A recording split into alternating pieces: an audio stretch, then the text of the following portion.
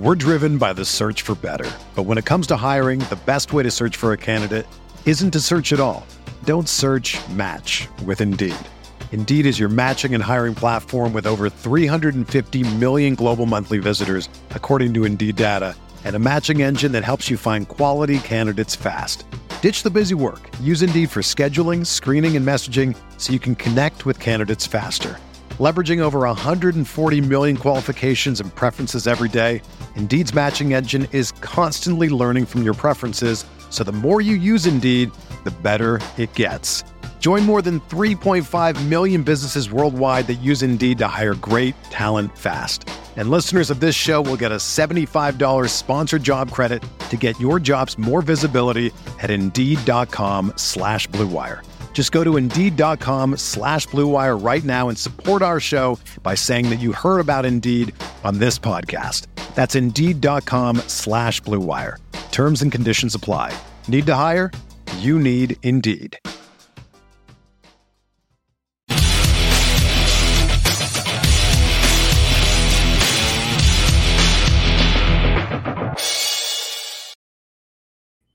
Hello, everyone. Welcome into the Guilty as Charged podcast. I'm your host, Alex Insdorfer. Today, Tyler is out and he's in Hawaii, so I decided that I would do the Q&A this week. And so I reached out to the best folks on Twitter and our YouTube community and asked them, what burning questions, what hot takes they had about the Chargers, about the NFL in general. And I thought I would get to some of those today. Some of the questions did overlap, so I know obviously a lot of people have asked about the right tackle situation, for example, so we might combine some of those questions. But I thought, nevertheless, let's try to get to as many of these as we can. And I thought that this would be a good time to do it, since there's not a lot to talk about in the NFL in June. So you guys have to create the content for us a little bit. But let's get into it. I will go to the questions from twitter.com first. And so we got a lot of good questions over there, and then we'll go maybe a little bit rapid fire through the YouTube community tab as well. But let's start with this question from Bollywood Herbert on Twitter. What is the plan for Joe Reed? He was injured last season, and as a fourth round pick, he's probably going to make the 53. Will he strictly be special teams, or can he get into the wide receiver rotation? So I actually believe, answering this question first, that Joe Reed was a fifth round pick in 2020. I don't remember what number pick he was. But yeah, I think he was a fifth round pick. It's a difficult question to answer about Joe Reed, because I think when the Chargers drafted him, they expected him to be their special teams / wide receiver guy. Obviously that was Anthony Lynn's final draft, prior to obviously him getting fired and Brandon Staley coming in. And, ever since then, Joe Reed's never really been in consideration for that special teams role. Obviously got hurt in training camp last year. And so there wasn't really a path to him making the team. But, I disagree that he's probably going to make the roster now, just because the Chargers carried 5 wide receivers last year. And if you look at, what they would do this year with 5 wide receivers, it would be Keenan Allen, it would be Mike Williams, it would be Guyton, it'd be Palmer, and DeAndre Carter, right? So if you're just going based on the fact that the Chargers are going to carry 5, then Joe Reed definitely does not make the team in that aspect. Now, we've talked about this on the show when we did our depth chart breakdown, that the Chargers could end up carrying a 6 wide receiver. And if they do that, then I think Joe Reed has a chance to make the team. I just think at this point, he's kind of out of their plans. I think he could still remain on the practice squad, obviously, but they signed DeAndre Carter for that special teams role. And, if the Chargers are going to carry a 6th receiver, I don't think there's any indication that Joe Reed would really be the favorite for that, at least at this point, which kind of stinks, because I like Joe Reed quite a bit coming out of that draft. And I thought that he would kind of fit in pretty seamlessly, but obviously has been hurt. The injuries have accumulated, and now there's a new coaching staff, not just a new coaching staff, but we're on our 2nd special teams coordinator of the Staley era. And I think that Joe Reed's just kind of a forgotten product at this point right now. But, I hope he does the best he can in training camp. Maybe he secures some kind of spot on the roster. But I think there's not really a strictly special teams role for him at this point with Carter here. And it's really a tough ask for him to make the wide receiver rotation at this point. But good question from our guy, Bollywood Herbert. Let's get to some of the other questions from Twitter. This one comes from Dalt, at Dalton Stets on Twitter. Besides Herb, what injury would be the most devastating to the team's playoff aspirations? So this is actually a pretty easy answer for me. There's a lot of ways you could go with this, right? If Joey Bosa gets hurt, right? That's, edge is the second most valuable position in the sport after quarterback, right? You could talk about Khalil Mack and Joey Bosa, both in that sense. You could go to left tackle and talk about Rashawn Slater, right? The Chargers already have this problem at right tackle. So if their left tackle goes down, then, the playoffs nature of this season could immediately get off to a really bad start if that were to happen, right? But for me, I have to go Derwin James. I think what you've seen in the last few years with Derwin James playing versus Derwin James not playing has been pretty huge. It's been a pretty huge difference on defense. He plays at all three levels of their defense. He's the player that Brandon Staley really builds the defense around the most. Obviously, like Khalil Mack and Joey Bosa, the quarterbacks, like they're all very important, but it just doesn't really work without Derwin James. And then if Derwin gets hurt, you're sort of left trying to use Nasir Adderley and like JT Woods in that role, which I believe in Nasir, like he's good, but the amount of responsibility and the amount of skill it takes to do Derwin's job, like I don't think anyone on the defense can really do that. And so I think obviously, he's been one of the captains on this team, big motivational leader, and he's the biggest part of this defense. And so for me, this defense just does not work if you do not have Derwin James. We've seen that before in previous seasons where Derwin has been injured. So I got to say that kind of by default is the most devastating one. We even saw this to a degree last year where Derwin missed the Texans game with the hamstring injury. Obviously, the Chargers had a lot of other problems in the Texans game with the COVID cases, the defensive line just getting ran on by Rex Burkhead. But you also saw the difference of, when Derwin is there for this team versus when he's not. I think that losing Derwin James, other than losing Justin Herbert, is the most deadly to this team's, or most lethal, I should say, to this team's playoff aspirations. But good question. I think there's a lot of ways you could go there. Like I said, I think you could go to Slater, and you can go to a lot of other players. But for me, I would have to go Derwin kind of by default. All right, we got a lot of right tackle questions, so let's talk about right tackle. This comes from Mayor of Boltsville. What is the likelihood that the Chargers move a veteran to right tackle? If so, does Norton survive the roster reduction? So obviously there's a couple ways that this could happen, right? The Chargers could sign somebody like a Riley Reiff, like we've talked about, could go after a veteran right tackle or push Filer to right tackle. In either of those situations, I still think Storm Norton makes the roster. Probably slightly less likely if they go after a veteran right tackle, but if they kick Filer out, you're still keeping the same amount of offensive line pieces, right? So Norton certainly survives that roster, reconstruction. His contract isn't expensive too. Like he basically makes the minimum. So I think that they would keep Norton and Pipkins in either scenario. We're really not going to know till training camp, right? I mean, Tom Telesco seemed pretty adamant about keeping Filer at left guard. And so if that is the case, then, Norton and Pipkins both survive any roster cut down. If he moves out there, maybe it's a little bit more likely that one of them's gone. But if you're still keeping the same amount of offensive line pieces, I don't think you want to reduce your depth there. So for me, I think the only situation where one of them is cut is if they were to sign somebody, but they seem pretty adamant that this is their offensive line group, at least heading into training camp. And then maybe later on, we'll see if they decide to go in a different direction. But I think both of them kind of would survive some roster cut down, some roster reduction.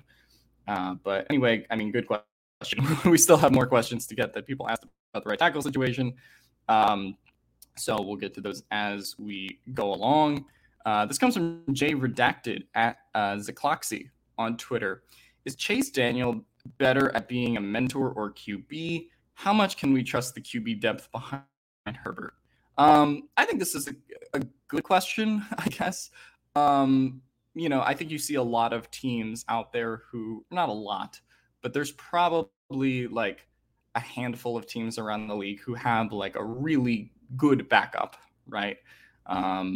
You could look at the Colts now, who have Nick Foles as their backup. Have to mention him.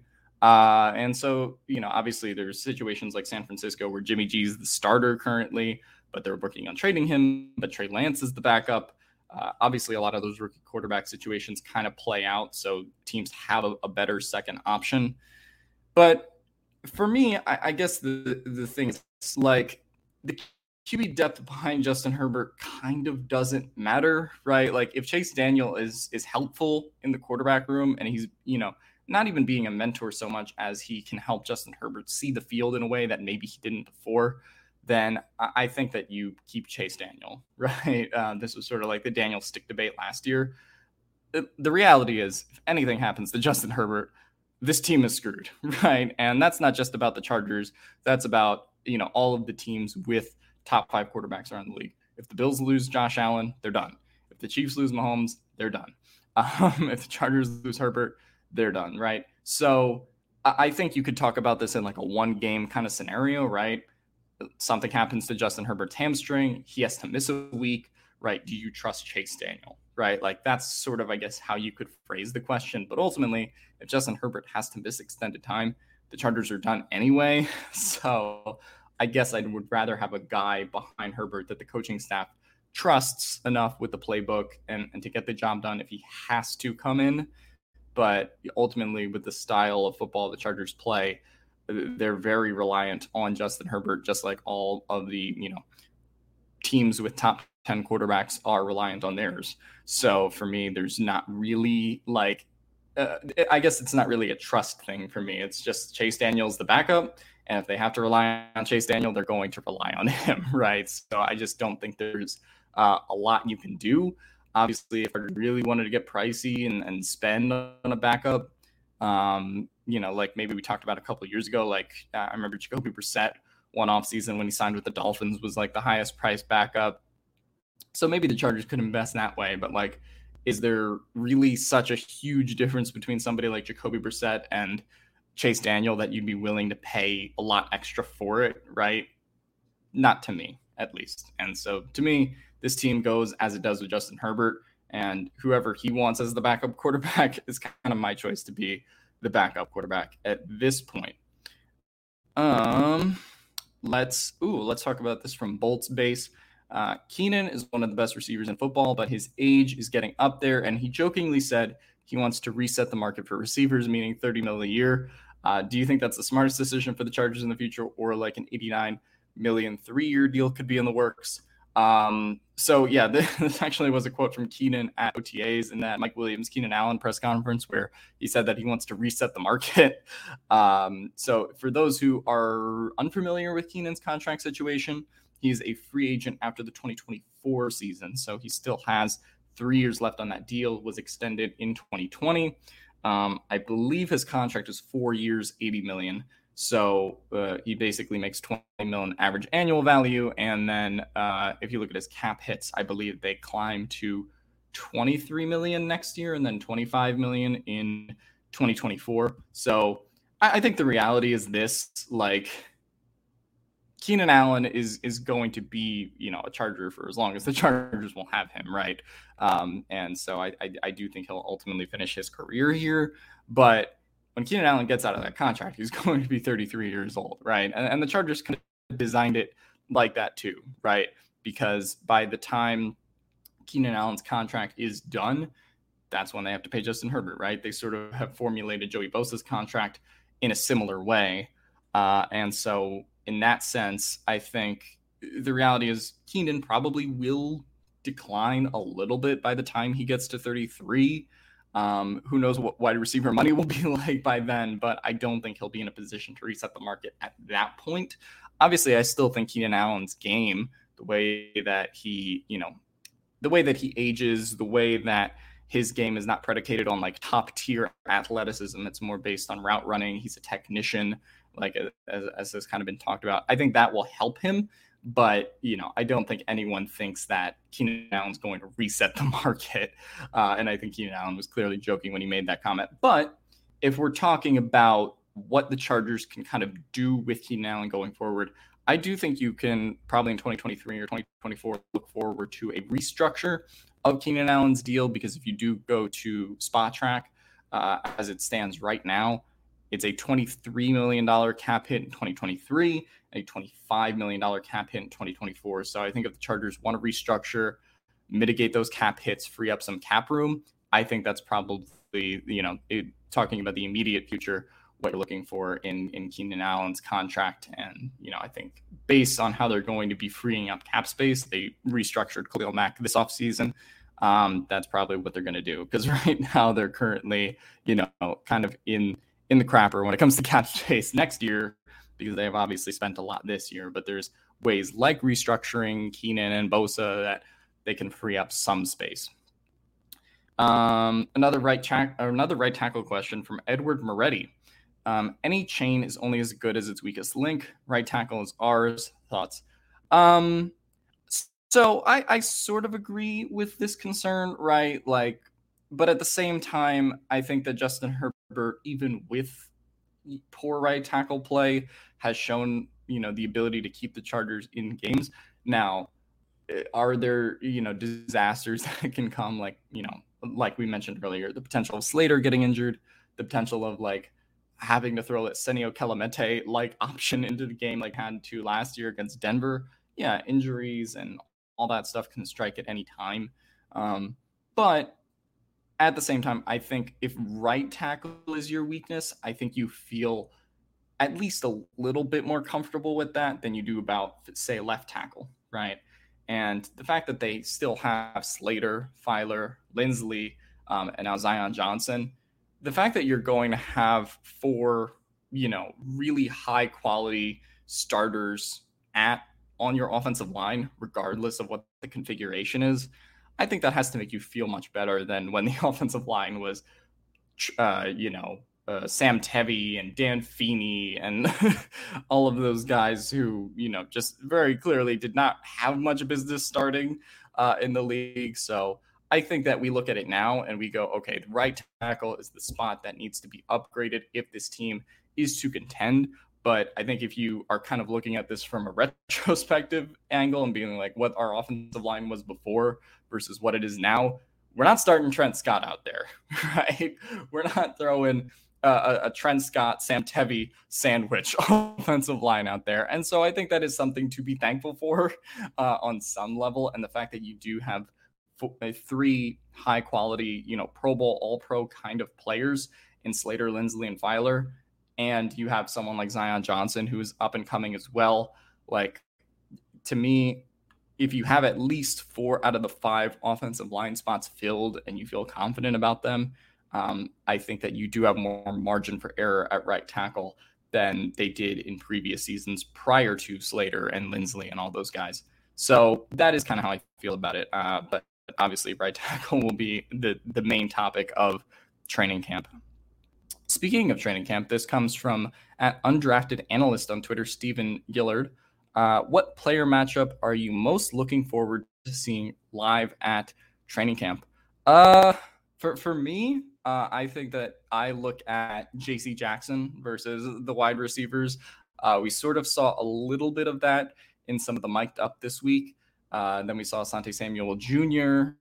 Versus Keenan Allen and Mike Williams as well. But I think seeing those guys, as well as Derwin going against those guys in training camp as well, I always like seeing those battles. I think those are kind of the most exciting parts of a training camp kind of situation.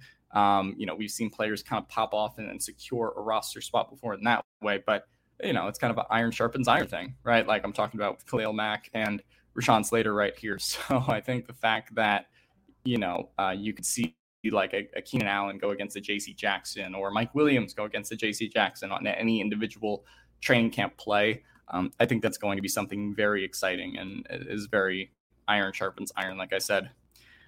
Okay. At Fired Telesco on Twitter says, I'm a very anti-Telesco person. Buddy, I couldn't tell. If this season ends up like 2019, will Staley and Telesco both be gone? Telesco should have left with Lynn. So in response to this question, I will actually say that, I mean, me and Steven and Tyler at the time, I think all three of us were of the mindset that Telesco should have been gone with Lynn, right? You just kind of clean house as opposed to like keeping your GM and then keeping your coach or keeping your GM and then getting another coach, right? There's not a lot of GMs around the league who get to hire a third coach in the way that Telesco has been able to with Mike McCoy, now Anthony Lynn, then Staley. But I mean, the big thing there is he drafted Justin Herbert, right? And people can talk about that being lucky because the Dolphins took Tua, and Telesco would have just taken whoever was left between Tua and Herbert. But at the end of the day, he made that decision, has this franchise going in a different direction because of that decision. And the NFL is a results-based business, right? And I think he'll get a lot of flack, obviously, for the team not making the playoffs last year. But there are, 25 to 30 teams that would kill to have Justin Herbert as their quarterback, right? If they don't have Aaron Rodgers and Josh Allen and Patrick Mahomes, they would probably want Justin Herbert. So in that sense, I think that bought Telesco more years and bought Telesco more time. Now, if they end up struggling out of the gate, if they end up having like another 9-8 season that's disappointing, I think you kind of can get into Telesco territory of like him losing his job or something like that.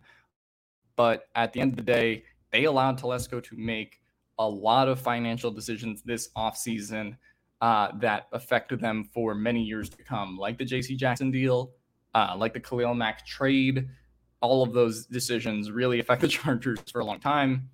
Obviously allowed him to extend Bosa and Keenan Allen to the deals he did. So to me, yes, the Chargers could underperform and, something could happen, but I think Telesco's probably safe right now. I don't want to say regardless of what happens in 2022 because you never know what could happen, but they allowed him to hire Staley and allowed him to make a lot of financial decisions that affect the team for the next 2 or 3 years at the very least. So I think there, is rightfully some anti-Telesco, agenda, but I think that he's going to be safe for the time being. And so we'll just have to see how it plays out. All right, so now let's go to the YouTube comments. And so we also got some questions from the people over at YouTube. This one comes from Joe Alexander. If you want a hard-hitting question, have Joey Bosa or Khalil ask it. Apart from my bad joke, who do you believe will have the most impactful season between Amen Ogbongbemiga or JT Woods? This is a good one. So I think we've talked about Amen Ogbongbemiga as a guy that the coaching staff is pretty high on, right? Making his impact at linebacker. I would go JT Woods, though, with the draft capital they invested in him, obviously playing the more valuable position in Brandon Staley's defense. I think there's going to be a motivation to get him on the field also because of Nasir Adderley's contract situation. This is obviously the last year of his deal, probably not going to be re-signed just with the Chargers' financial situation anyway. So I think they're going to want to see JT Woods and prioritize him getting on the field quite a bit this season. We're driven by the search for better. But when it comes to hiring, the best way to search for a candidate isn't to search at all. Don't search, match with Indeed. Indeed is your matching and hiring platform with over 350 million global monthly visitors, according to Indeed data, and a matching engine that helps you find quality candidates fast. Ditch the busy work. Use Indeed for scheduling, screening, and messaging so you can connect with candidates faster. Leveraging over 140 million qualifications and preferences every day, Indeed's matching engine is constantly learning from your preferences, so the more you use Indeed, the better it gets. Join more than 3.5 million businesses worldwide that use Indeed to hire great talent fast. And listeners of this show will get a $75 sponsored job credit to get your jobs more visibility at Indeed.com/Blue Wire. Just go to Indeed.com/Blue Wire right now and support our show by saying that you heard about Indeed on this podcast. That's Indeed.com/Blue Wire. Terms and conditions apply. Need to hire? You need Indeed. And Amen Ongbongbemika obviously just plays the less valuable position in Staley's defense in a depth chart where you probably have Kenneth Murray, Drew Tranquill, and probably Troy Reeder ahead of him, right? Given that, at least at the time being. So I would go with JT Woods having the more impactful season on the team. This is from Gecko Cujo 76. If Pipkins and Filer are good enough to start at right tackle and every versatile lineman on the roster can play guard, why was Storm Norton never substituted in the Raiders game? Whose ultimate decision would that have been?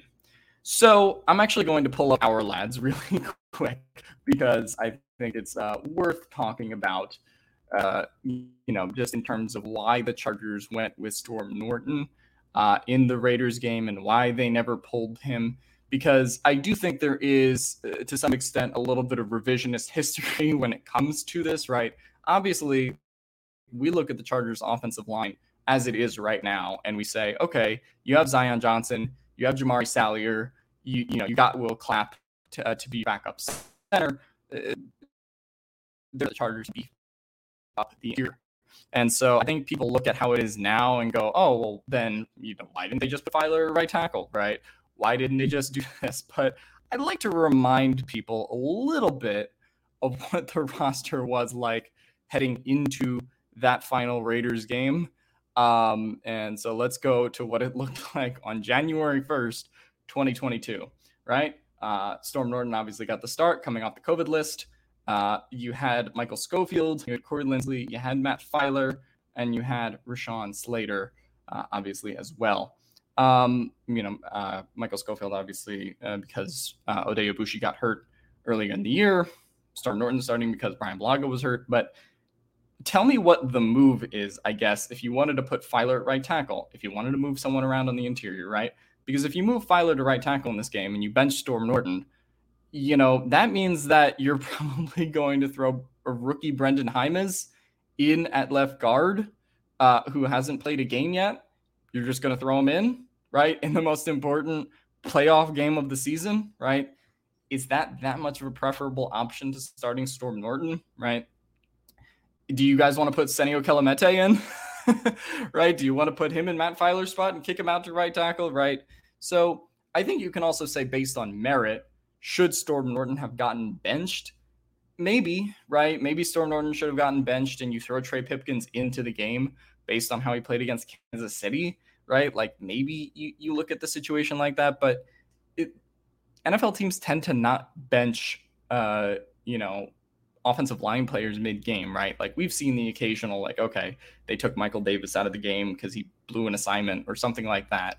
But they just don't do that with offensive linemen. And I think that going into the game, if you're changing your five that you throw out there, you really only want it to be because of injury. So yeah, I also say this about Storm Norton. If you go back and look at the numbers, right, on PFF and what he was doing the last 3 or 4 weeks prior to, having to start that Raiders game, he was actually pretty decent, right? I think in those 4 games prior to the Raiders game, he averaged 2 pressures a game for, something like a total of 8 pressures in that time span. And obviously, I think had like 2 sacks given up in the 4 games prior to the Raiders game. So averaged half a sack per game. So while we go, okay, Max Crosby just absolutely ate his lunch and the Raiders gave him a lot of trouble, I think it's worth pointing out that Storm Norton had actually kind of stabilized prior to that game, which gave the coaching staff some optimism that it would not be as bad as 11 pressures and 2 sacks given up in that Raiders game. So I do think there is a little bit of revisionist history going back to that. And I just think in general, once you throw your 5 out there into the game, NFL teams just don't like benching guys. And so in that sense, or benching guys that play along the offensive line, I think you leave your 5 out there. And so maybe there's revisionist history about that situation, but to me, it was never that bad of a decision to throw Storm Norton out there and not pull him. But, that's obviously up for debate. Okay. Keith asks, just watched the Sebastian Joseph Day mic'd up. It's crazy how unengaged Tillery is. He just stands off to the side and is like a shadow to the D-line group. Do you think that's a sign of his effort and passion? My lawyers have advised me not to comment on this question. But I actually didn't watch the Sebastian Joseph Day mic'd up. I took a look at the Asante Samuel Jr. one, but obviously SJD has a lot of energy, and it's just, he plays like his hair is on fire. Every rep, he's just that kind of guy. And this is, I think, the first week of OTAs that Tillery showed up, did not show up the week before. And so, obviously this is after the Chargers declined his 5th-year option. Tillery's never been that emotive of a guy on the field, right? And I don't think that's necessarily a sign of passion, right, or effort. I just think this is the position he's in with the team at this point. Obviously, he knows he's not going to be there too much longer after they turn down his 5th-year option, even though I think he knows he's in a contract year and has to kind of produce to get a contract with another team. I just think there's a natural inclination to not be super passionate about, like a team that just kind of threw you out the door long term. Not saying it was right, not saying it was wrong. I mean, I think we all do agree that turning down the 5th-year option on Tillery was the right decision. But I guess the Chargers shouldn't be surprised that he's a little bit more unengaged than usual, if that is the case, watching the mic'd up. But, those videos are also cut in a way where they sort of hype up the player that they're about, and everyone else kind of looks like they have a little less energy by comparison. Tillery, I think, is still going to be fine in what he does by the time the season comes around. He'll be that, situational pass rusher, right? Like that's what his role is at this point. You're not reinventing the wheel with him. But I do agree that you would like to see a little bit more fire in Tillery's game than what he's shown at this point. The next question comes from Zeus Era. We own the sky. Herbert quite possibly has the best tools of any quarterback. My question for you guys is regarding the drops. Do you think Herbert needs to take some stank off of his throws, or because the window and timing needs to be so precise it's needed, and it's the wide receiver's responsibility to make those catches if the throw is accurate? So this was a question, I think, even going back to like Herbert's rookie year, right? There were some of those balls where Herbert had to throw it like 5 yards to Keenan Allen or something, and then he would just like dart it in there, and it would just be too difficult for Keenan Allen to catch. The team obviously had a much more significant drop problem in 2021. But I tend to agree with what players like Keenan Allen have said and echoed, which is, look, if the ball's too hard to catch, you got to get on the jugs machine, right? Justin Herbert, has been putting it right in the hands. It's one thing if, he makes you quarterbacks that like make their wide receivers do a body catch or something like that, or they put it in the breadbasket instead of in the hands. But regardless of how hard Justin Herbert throws it, I think you just have to catch it. And I think that's been the attitude of the wide receiver room. I think that's what they want to correct this year. So we do get this question, somewhat often regarding Herbert and how hard he throws the ball. But at the end of the day, Patrick Mahomes throws the ball very hard too. So does Josh Allen. So does Aaron Rodgers, right? And all those guys, all those teams did not have the chronic drop problems that the Chargers had last year. And I don't think that's a thing you expect to carry over from year to year as well, right? Drops tend to not be a statistic that carries over from year to year. So in that sense, I don't think it's as big of a deal as people maybe want to make it out to be. This comes from Rusty Ladrizza. What are some defensive lineups you foresee in the different down and distance situations? Is there a possibility of all four cornerbacks being on the field at the same time? Or if Adderley and Woods are too high and Derwin near the line, who else is on the field? And is it possible for both fullbacks to make the roster if 7th round rookie takes Anderson's spot instead of a 4th tight end? All right, let's talk about Horvath and Neighbors first, I guess. Another day is here, and you're ready for it. What to wear? Check. Breakfast, lunch, and dinner? Check. Planning for what's next and how to save for it? That's where Bank of America can help. For your financial to-dos, Bank of America has experts ready to help get you closer to your goals. Get started at one of our local financial centers or 24/7 in our mobile banking app. Find a location near you at bankofamerica.com/talktous. What would you like the power to do? Mobile banking requires downloading the app and is only available for select devices. Message and data rates may apply. Bank of America N.A., member FDIC. I don't think it's possible for both fullbacks to make the roster, right? I guess in this question, you're saying you treat Horvath as like a fourth tight end instead of a fullback. But I think they view him as a fullback at this point. I don't think there's a lot of evidence that like they would carry for this year, unless they really like something from Hunter Kampmoyer. But to me, it's going to be Horvath versus Neighbors for that spot. And at the end of the day, Neighbors was a guy that was selected over Bobby Holly by the previous coaching administration.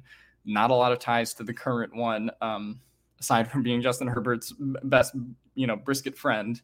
I think that they would lean Horvath there. And to me, the utility of just keeping two fullbacks on the roster doesn't make a lot of sense, even though Horvath can do more things than just be a fullback. And Neighbors, to his credit, can be versatile at times as well. I just don't think they would view having, 5 fullback tight ends combined again as being a big thing. And there were situations last year where even though they only had one tight end, Gabe Neighbors ended up being a healthy scratch for some games. In the same way that if they keep a fullback again this year, maybe he would be a healthy scratch. Whoever they keep would be a healthy scratch again. So I think the fullback thing is very situationally dependent, game dependent. And to me, I don't think that's something that you burn 2 roster spots on, at least at the current point. As far as the first part of the question, right, is there a possibility of all 4 cornerbacks being on the field at the same time, or if Adderley and Woods are in too high and Derwin near the line, who else is on the field? I think it's difficult to put all 4 cornerbacks on the field at the same time. Maybe in some situations where it's just such an obvious passing down. So they could do that. I just wonder, right? This kind of depends on who you're playing outside, but they're all going to move around. I think maybe there will be some plays where you see all 4 cornerbacks on the field. I think it's more likely that you'll see three cornerbacks and 2 or 3 safeties every play. Obviously, you have your linebackers on the field too. But Staley likes mixing it up. Staley likes versatility. And so I don't think it's impossible that you would see J.C. Jackson, Michael Davis, Asante Samuel Jr., Callahan line up on the field at the same time. But I don't think it's overly likely, in my opinion, that you see that very often. This comes from Austin Savage. Are the Raiders the hottest offense in the division? Only lacking a little at quarterback and O-line. So, okay. I know there's going to be a lot of people who laugh at this question and just go, of course, it's not the Raiders. I will say, in defense of the Raiders, right? They did just go get the best wide receiver in football, in my opinion, when it comes to Davante Adams, right? They have, they took 2 running backs in the draft that, should help their offense a little bit. Still have Josh Jacobs in his last season. Hunter Renfrow obviously killed the Chargers at times last season. So you look at their offense and it's there's stuff there. Hottest offense in the division to me is a little bit of a stretch, though. I still think I think it's heavily based on quarterback play. I would go with Justin Herbert and the Chargers offense over the Raiders.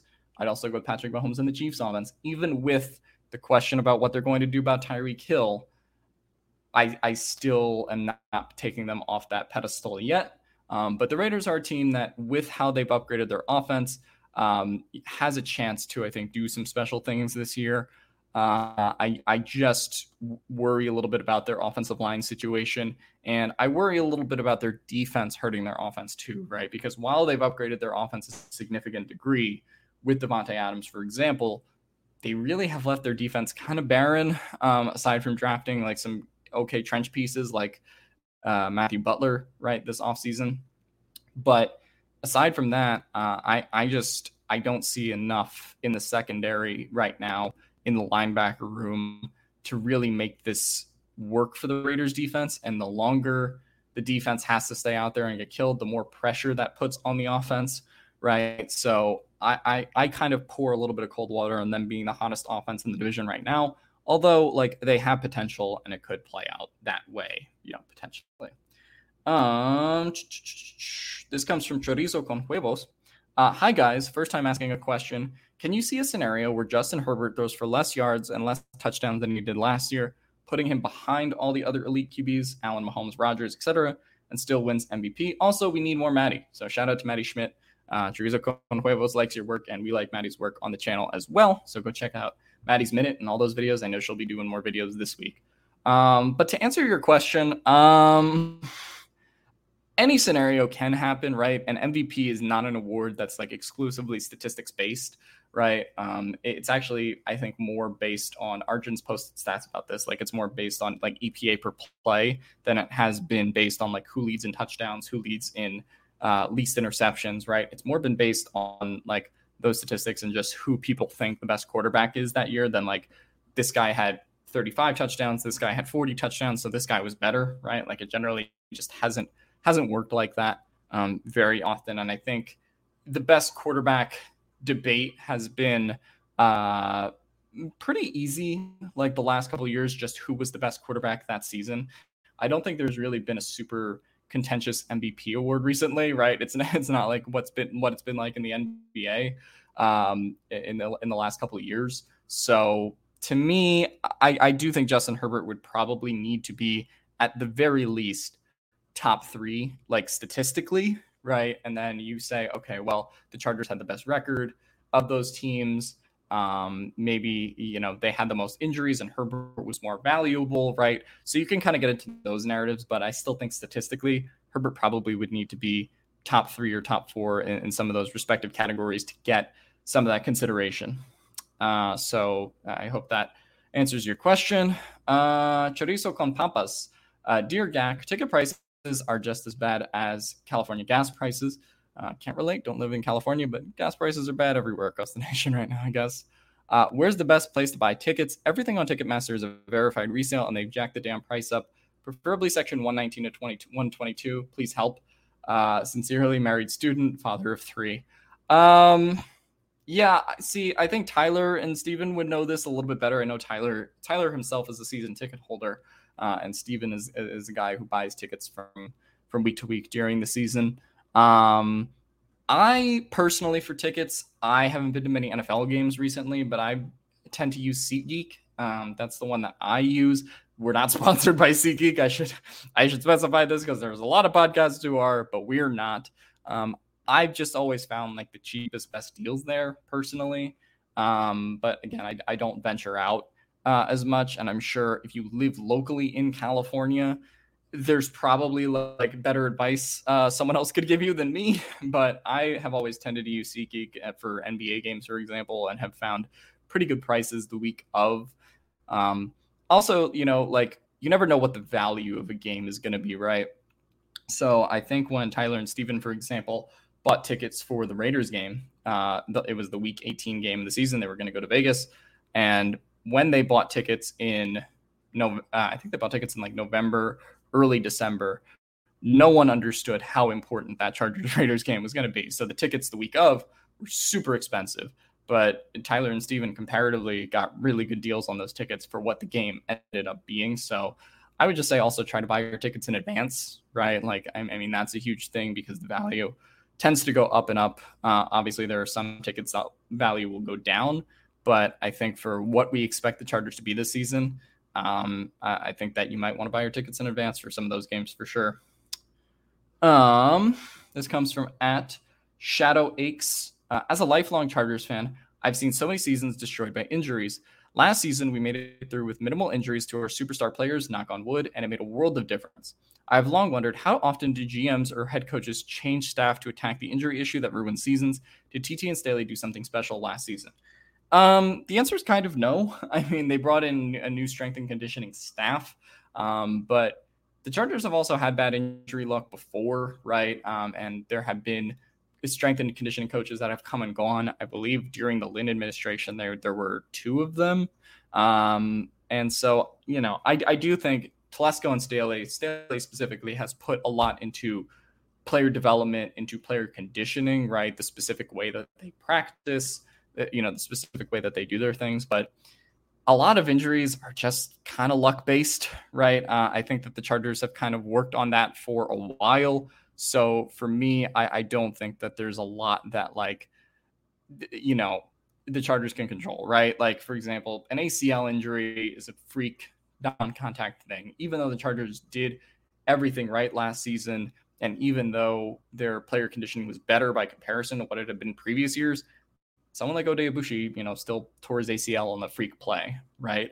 And so you're still going to have those injuries, I think, based on the speed that the current NFL game is played at. But that's also a thing from season to season as well, right? Like we complain about the drops being high last year. We praise the injuries being low, but like those are two things that just fluctuate from year to year. I think that Staley has put a lot on, sports science and analytics in terms of like how they handle injuries. But at the same time, there's going to be some injuries that are just freak accidents. And so, don't be surprised that number goes up in 2022, I guess I should say. But also don't be surprised if it stays the same or falls somewhere in between, what 2021 was and what 2022 will be, right? I think that's just injuries, particularly long-term injuries, are just something that fluctuates from year to year. And this comes from Teresa Campos again, one of the loyal listeners of our show. Blaming. Barring any major injury and we miss the playoffs entirely, what is more likely? Tom Telesco getting fired, Staley getting canned, both get let go, or just the coordinators getting the axe and Tom Telesco and Staley get another year to prove it? All right, so this is obviously saying in a situation where the Chargers miss the playoffs, but there's no big Herbert Derwin injury, right? They just ended up missing it and they go 9-8 again, right? Or 8-9. What is more likely? I tend to think Tom Telesco getting fired would be more likely, but at the same time, right. I mean, there would be a lot of questions, I think, at Brandon Staley's feet, especially, the media has been particularly hard on Brandon Staley, right, for the fourth down decisions against the Raiders last year. I think there's a lot of opponents he has in the media as well. So I think that becomes an interesting question if the Chargers front office decides, let's say some of those fourth down calls don't work out or they're more unsuccessful than they were last year, right? And the Chargers lose like an extra 2-3 games because of it, then like that creates a scenario where I could see an ownership group that is not as like football based as like maybe like Stephen Jones and Jerry and the Cowboys are. Like, for example, Telesco, I should say Spanos has been a lot more hands off, right? I think media perception can certainly get Staley in a little bit of trouble.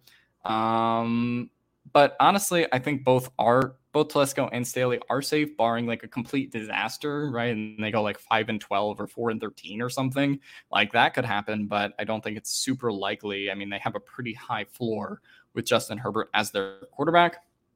I think you probably look at the coordinators, just based on the fact that they've allowed Telesco to spend as much money as he has this offseason for the long term. And, Staley just got here, right? So are they going to can Brandon Staley this early on in the process? I tend to not think that that's the case. So I think both would get another year to prove it with some moves potentially at coordinator if the offense struggles or, but even if you get to the defense struggling, that's sort of the thing. Like Brandon Staley really is the defensive coordinator, right? Even, we talk about Ronaldo Hill and what he does for the team.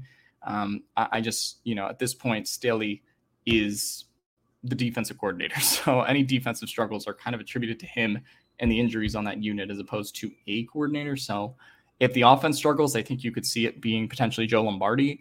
But I think it's way too early, obviously, to say at this point. From Rainier Codes, can we get a record prediction? I've been on the record saying mine is 11-6. I think Steven and Tyler have both said 12-5. I just look at that schedule and I think there's going to be series that they split. I think they win one of the Chiefs games. I think they probably win one of the Raiders games. I think they honestly end up splitting like all three divisional series. I say that every year, but I mean, the AFC West is really competitive. I could see them sweeping the Raiders. I could see them sweeping the Broncos, but it's a lot of pressure to like put that into a record prediction, especially with how the team has struggled at like Mile High, for example, in recent years. So I kind of need to, Patrick Mahomes, believe it when I see it, right? But I go 11-6. I think it's pretty optimistic because I still do have them making the playoffs, but I get people who are at 12-5. I get people who are at 13-4. But we'll see. The only thing that that is really missing in this offense is a true yak player. Could it be Austin that could be that player for us this year? I guess, are we referring to Austin Ekeler there? I don't think the Chargers necessarily don't have yak players. I mean, I think you look at Austin Ekeler as a guy who picks up a lot of yards after contact. They do have Isaiah Spiller now. So like if he breaks out now, you could sort of have that as your running back 2 situation, right? I do think yards after contact and how he's able to kind of like lower his shoulder, like that's something you look at. I guess we're also talking about yards after. Are we talking about yards after catch or contact? I guess we could technically be talking about both there. If you look at yards after catch players, Gerald Everett was really good in that statistic compared to someone like Jared Cook last year. I guess where this like kind of really comes into play is, Jalen Guyton, Mike Williams, and Keenan Allen are not like yak players, right? Mike Williams sometimes like breaks away for like a long touchdown if he like catches a ball over somebody, right? But Keenan Allen isn't going to like sprint to the end zone after catching a ball, right? Jalen Guyton is kind of like a deep threat who, maybe he catches a 50-yard ball in the end zone, but it doesn't result in a lot of yak, obviously. So I think that you could look at the Chargers having more yak players. I wouldn't be surprised if like DeAndre Carter is kind of in that conversation as well, just to like mix it up and have like a few more yak threats as opposed to just like the positional catchers. But we'll see how it goes. I think they still have enough firepower in offense, even if you look at their top 2 wide receiver options and say that they aren't yak players, but Mike Williams and Keenan Allen obviously bring a lot else to the table. And I think we'll end it on this one. This comes from James Jepson. If we have the ability to come out on top in the AFC West, what's the path to beating each of our division rivals? What weaknesses do we exploit in each opponent? I think this is a good question. And we sort of talked about this, I think, on the last podcast episode with me, Kyle, and Steven. And one of the things we said is like the Chiefs obviously have lost Tyreek Hill, right? They have recouped like some value in getting like Marquez Valdes-Scantling, and they got Juju Smith-Schuster, but like that's a huge cog in their offense that's gone. And I think if you're talking about like just changes for teams, you also have to look at the Raiders and Broncos, right? Raiders and Broncos both have new coaching staffs. Both are going to have new offensive systems, right? Like the Raiders should still have a decently high offensive floor. I think the Broncos, obviously, look, you're operating from Drew Lock to Russell Wilson, right? So that's like a positive for them. But I think if you're talking about like how new the continuity for all of these teams, I think that's something that the Chargers can exploit, particularly early in the year with three of their 6 divisional games coming in those first 6 weeks, opening the season with the Raiders, then the Chiefs, and the Broncos on Monday Night Football a little bit later. So, I think if you're talking about like more specific team weaknesses other than just continuity, I think you want to kind of, exploit the Tyreek Hill thing for the Chiefs, particularly that you're playing them earlier in the season. A lack of a cohesive offensive identity maybe at that point. I think if you have your, obviously the upgraded secondary that they have with J.C. Jackson being in the fold now, and now you have the ability to put more pressure on Mahomes from a pass rushing standpoint, that's something where I think maybe they can get the Chiefs in that early game on Thursday Night Football before they have a real cohesive identity. The Raiders' weakness, their defense. I mean, like, obviously, they have Chandler Jones and Max Crosby. But aside from that, they really didn't upgrade their linebacker group. They didn't upgrade their secondary. Justin Herbert has to absolutely shred that defense if if the Chargers are going to beat the Raiders. Probably some shootout kind of games in that aspect as well. And of course, Max Crosby versus Storm Norton or versus Trey Pipkins or versus anyone like should scare the Chargers. But I think you look at what the Raiders have in the secondary back there. They didn't really help themselves in the draft. They didn't really help themselves in free agency in that regard. Their defense is still pretty shoddy at this point compared to what the Chargers are going to be this year. And the Broncos, I think that you could argue they have a couple offensive line issues, right? Russell Wilson one of Russell Wilson's biggest weaknesses, I should say, is how he's been reacting to pressure the last couple of seasons. The Chargers play a lot of too high, which Russell Wilson has struggled with, particularly in recent years.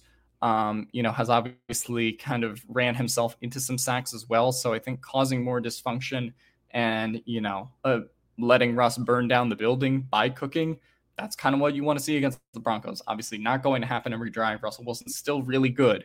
But I think you want to sort of exploit Russell Wilson's unpredictability a little bit and have that, play into your favor, cause a couple turnovers, and, kind of get the offense going in that way as well.